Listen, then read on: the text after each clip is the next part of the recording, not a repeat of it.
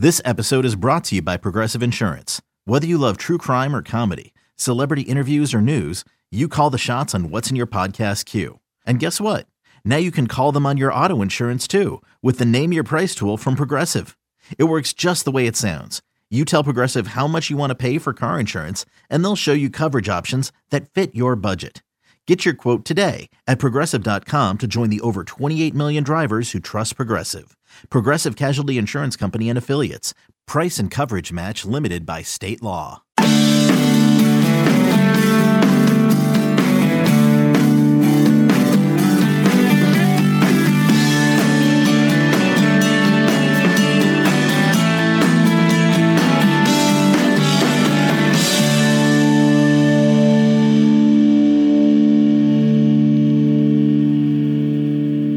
Travis Reier of the BamaOnline.com staff with an Arkansas post-game edition of Instant Analysis following the Alabama Crimson Tide's 52-3 win over the Arkansas Razorbacks in Fayetteville. An early kickoff, 11 a.m., a rarity for this 2020 season where this Alabama team is concerned. But the Crimson Tide becomes the first team in SEC history with 10 conference wins, doing it in convincing fashion on a slow track, a sloppy track, I think is a fair way to put the playing conditions that we saw there at Reynolds Razorback Stadium. Not a fast start for the Alabama offense on Saturday morning, but the defense certainly rose up to the occasion, gave up the 66-yard field goal drive to Arkansas there in the first quarter that tied the game at 3, but from that point forward, through the remainder of the first half on Saturday, the Alabama defense limited, I guess you could say. Arkansas, after that 66-yard field goal drive, had 78 yards of total offense there in the first quarter. From that point forward through until halftime, minus 18 yards of offense for Arkansas there over the final quarter and a half or so. So the tone had been set defensively, even without Christian Harris. For the most part, he goes down on the first play of the game for the Razorbacks, that little RPO slant from Felipe Franks that picked up 18 yards. We just heard from Nick Saban in his post-game comments. Saban said that they still don't know the extent of the injury. They'll probably have to get back to Tuscaloosa this evening, conduct an MRI with Christian Harris, and then we'll get a better understanding of what his availability looks like moving forward. Obviously, the SEC championship game next Saturday night against the Florida Gators in Atlanta, Georgia. So a lot of people wondering about Christian Harris's status, but I'll say this, Jalen Moody was lights out, wasn't he? Jalen Moody comes into the game. This guy's a veteran of the program, been around 3 or 4 years now. And what you liked about Jalen Moody was that this is a guy that had obviously done his preparation, even as a backup. You saw some things, not just statistically, from Jalen Moody. I think he led Alabama in tackles today, had a forced fumble, half sack.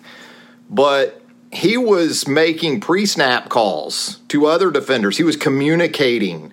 Usually when a guy is thrown into that type of situation, it can be shocking to the point where all you can try to focus on is exactly what it is you're supposed to take care of. Well, you saw Jalen Moody signaling to other teammates. Arkansas tried to run a wheel route with Treylon Burks out of the backfield. Now, Will Anderson was called for holding on the play, defensive holding, but you saw Jalen Moody pre-snap signaling to Will Anderson that this is pretty much coming your way, and he was right. So really encouraging stuff from Jalen Moody, and what that tells you is that in addition to being that next guy up at weak side linebacker, if you need another guy, even at the mic, with Dylan Moses perhaps, if you have a situation there where you have to backfill at the mic position, Jalen Moody looked like a guy today that's ready to take on whatever you want to give to him. The Alabama pass rush, obviously a big part of the storyline, as we'll talk about the defense here initially, because it was such an impressive performance. You worried about tempo. You worried about some of the Ole Miss concepts that you had seen back in early October. Well, none of that came to fruition today. The Alabama defense, as physically dominant as it was, again, I think the most encouraging thing you saw today, guys lined up, guys very much engaged and on point from an assignment perspective, because it is the kind of offense that makes you take care of your individual responsibility. You cannot play hero ball against these kind of offenses. You will get burnt. But Alabama did a very nice job limiting explosive plays to pretty much very minimal amount. And again, the run from the middle of the first quarter through the entire second quarter, that was pretty much the game. And you get the punt return from Devontae Smith for the touchdown to really get you going. It was pretty much defense and special teams. It's kind of retro ball for Alabama today, because this was an Arkansas defense that very much intent on taking away as best as it could the deep ball and the explosive plays, playing that zone, dropping 3 guys deep, dropping 8 on a lot of plays. And you have the field conditions that were obviously a problem early on for Najee Harris and the Alabama run game in general. Then you're also without Evan Neal today. So Chris Owens has to jump in there. And while Chris Owens is a very valuable part of this offensive line, Evan Neal is an All-American type player at right tackle and at 350 pounds, and what he's able to do in terms of moving people, earth, and everything else in between in that run game. So you probably missed something there, I would think, with Evan Neal out of the game. Chris Owens, again, a solid account, because when you look at the pass rush numbers for Arkansas in the game, 0 sacks, 0 quarterback hurries. So there wasn't pressure on either Mac Jones or the little bit that we saw of Bryce Young and the opportunities that he got there in about a quarter and a half of action to throw it around just a little bit. Devontae Smith, though, offensively, the number's not what you're used to. But again, the 84-yard punt return there in the first quarter, that was the fire starter. It wasn't going to be a game unless Alabama's run game really got going early and forced Arkansas into playing more man-to-man coverage and committing more people to the run. Arkansas was going to very much focus on keeping Devontae Smith to a manageable total, and I give Arkansas credit for that. I also give credit to Mac Jones. You heard Nick Saban in the postgame remarks as well. Mac, for the most part, did a good job of not taking the cheese. You think about Arkansas in an earlier game against Ole Miss. Matt Corral just did not have the patience or maturity to take the checkdowns, to take the shorter stuff. He kept trying to force the ball in the middle of the field into those 3 safeties and even a guy underneath in Jalen Catalon a lot of times who will rob the middle of the field. And he actually got Mac in the end zone there in the third quarter, but you had the targeting penalty on Hayden Henry for Arkansas that took that one away. But I thought Mac, third downs, he was, I think, 5 for 5 on third down for 55 yards and 5 first downs. So very efficient. That was a big difference in the game too. Alabama able to sustain drives on third down, very successful on those plays. And then also Arkansas, not so much. The Alabama defense, again, that pass rush continues to ramp up. And again, what you like is that with Barmore, with Will Anderson, with Christopher Allen, Byron Young at times, Justin Aboigbe, when they bring one of those inside linebackers, they're not having to bring 5 or 6 guys as much to get home. The twist in the pass rush games, tackle in stunts, things like that. More and more, you're seeing it become more and more effective, and that's critical, obviously, with what Florida is going to present next week with that passing game. So the run game for Alabama, again, not what you would have maybe expected considering the success Missouri had a week ago. Different playing conditions, different field conditions, different type of lineup for that Alabama offensive line. But Jason McClellan got that yards per carry up there for Alabama late. Jason McClellan, the true freshman, I haven't looked at his updated yards per carry now, but he's probably around 10 or more for the season after going 80.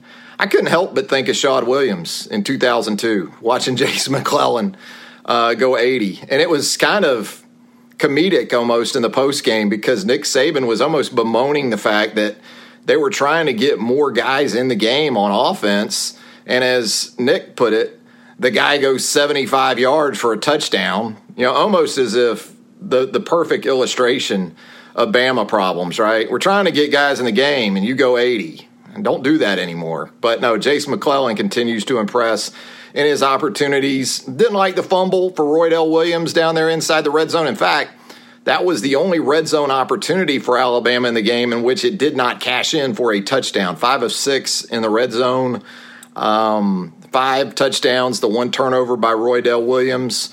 Will Reichard, perfect still, 46-yarder in the first quarter to get the scoring going. That baby was perfect rotation, perfect lift.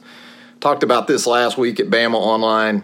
Just a guy that he's not just making kicks. They look really good in the air, and they're almost able to fit in a thimble in terms of accuracy. So another strong performance from Will Reichard. But from an injury perspective, yes, Christian Harris will obviously be something to keep an eye on as we move forward. Evan Neal will obviously be an individual that we'll have our eyes and ears open for as we move more into SEC championship game week.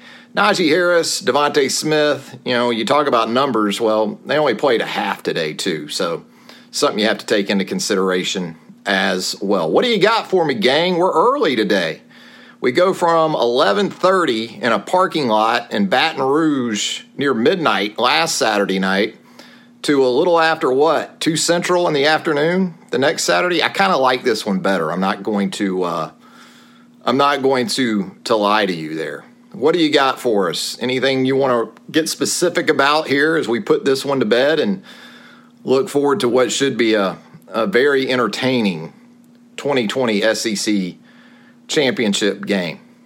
What do we got? Hey, Darren, how are you? D says Moody with the surprising speed. I don't know, D, but he looks like maybe he's dropped a little weight, and that's pretty much what we've seen from inside linebackers at Alabama in the past. Reuben Foster was one of those first guys to do it probably 5-6 years ago. Remember when Reuben dropped down to about 220? Yeah, Rob didn't like the dirty ankle roll on Devontae Smith there at the end of the 1 punt return. I hear you on that, Rob. But no, I think part of it too is it's not just the physical aspect of it. It's that when you are finally comfortable within the scheme and you know where you're supposed to be and when you're supposed to be there, it can help you play a lot faster, And I think that's part of what Dylan Moses has had to deal with this year. As I've talked about throughout the season, we can talk about the knee injury, but playing middle linebacker as opposed to playing weak side, you can't play with that sort of confidence or that speed a lot of times because you're having to take on more from a mental standpoint, not to diminish what we saw from Jalen Moody today. And as I said, I thought he showed some attributes that would work quite well if he did have to play some Mike, because it wasn't just that he took care of his business. He was also very much aware of what everyone around him was supposed to do. Joe says you got to let Bryce Young throw it around more. In a situation like today, Joe, when it's 38 degrees and you're playing in the SEC championship game next week, it's pretty much going to be let's run it and get out of here. Now, in some previous weeks, if you want to make that argument, okay. But this week specifically, you're just trying to get to NWA, get back on the charter. Plus, you got guys, I think, that are graduating tonight. It's a graduation day at UA, by the way. So you're trying to get guys back for a variety of reasons. Most of all, you're just trying to stay healthy and get out of there. There'll be a time for that for Bryce. Hopefully it'll be in the spring, more so than anything else, depending on how we get through the rest of this stuff and move into spring ball. I would think he would have more of those opportunities at that point. What else do we have on a Saturday afternoon? Ray asking about Christian Harris. Ray, we talked about it earlier in the show. Nick Saban said in the post-game remarks that not exactly sure the extent of the injury to his shoulder, but they're going to do an MRI once they get back to Tuscaloosa and get more on that. Hey, Trip, are you, is that Vermont? VE, I guess so. Vermont or Virginia, I'm guessing. We got the Army-Navy game today, by the way. Yeah, Chris, the Heisman Trophy stuff, that was a big topic, obviously, on the broadcast. By the way, I thought Dan Orlovsky was really good. And good point about LeBron Ray, too. But I think that I think that Florida is more dependent upon, obviously, its pass. Just look at the rushing touchdowns for Alabama today. I mean, Alabama had, 6 rushing touchdowns today? I don't know how many Florida even has all year. Yeah, we'll check on LeBron and see if we can get some more on that. But it tells you something that these guys are progressing to the point where Tim Smith, Aboigbe, Byron Young, DJ Dale, I thought was good early in the game too. They've advanced to a point, they've developed to a point where, if they either get minimal production or even have guys out, you're still seeing them play at a very high level. Anything else before we get out of here? Michael checking in from Columbus, Ohio. Wow, I wonder how that goes over, Michael. Barmore was really good, Robert. He's continued to mature and advance, and I've said it before. You love the pass rush, you love the negative play production, but there's things I see from Christian Barmore just in terms of doing his job, that helps the defense as a whole. A lot of times it doesn't show up in the statistics, but it definitely has been better for the defense in general. Ken asking about the playing surface. Well, they had significant rainfall there yesterday, and then you still had the cool temperatures, and I'm going to guess they didn't tarp that field. I'm guessing Arkansas was okay with a slow track. What do you think against this Alabama offense? I think I'd be okay with a slow track. And, last week in Baton Rouge, it wasn't a fast track. It was pretty soft anyway. I wouldn't say it was sloppy at Tiger Stadium, but it was soft. And, look, this is something we haven't seen before. We haven't seen mid-December on-campus football, right? So this is giving you an idea of what that would look like in terms of playing surfaces and playing outdoors. Typically, when you watch football in December involving Alabama, where is it played? It's played inside on turf. Usually, it's not usually outside football for Alabama once you get in the month of December. Yeah, Brian Robinson really good today. I think Brian had 17 total touches, didn't put it on the ground. First and foremost, you like that for him. Had a great catch on a third down there, in the second quarter, I guess it was. And so, he was really good in support of Najee. And then, of course, you saw the big play by Jace McClellan. So other than maybe a slight muff of a kickoff attempt there early in the third quarter to open the second half, really good day for Brian Robinson. Took care of the football. Count on him in pass protection. I mean, those are the things for him that you need first and foremost. Garrett, we talked about this sort of in relation to why they didn't maybe throw it around a whole lot with Bryce Young there. You don't really need Najee. And Saban said this post-game. It's 45-3. There's a good chance next week Najee's going to be north of 20 carries. Certainly, you would think north of 20 touches in all likelihood. And so, no sense of exposing him to more than you really need to. Same for Devontae Smith. Yeah, Baker did look good, D, on that one little quick screen out there. He did show some zip. You're right. Still would like to see those young receivers pick it up in blocking, and they will. Trayshawn Holden kind of hung Tyu Jones-Bell out to dry there in the fourth quarter. But, I said this during the game. That's the one area in terms of the physical demands of that position that seemingly comes the farthest from year one to year two. It's like the running backs in pass protection. Some of these wide receivers and running backs, how much blocking do you think they do in high school? Not a lot.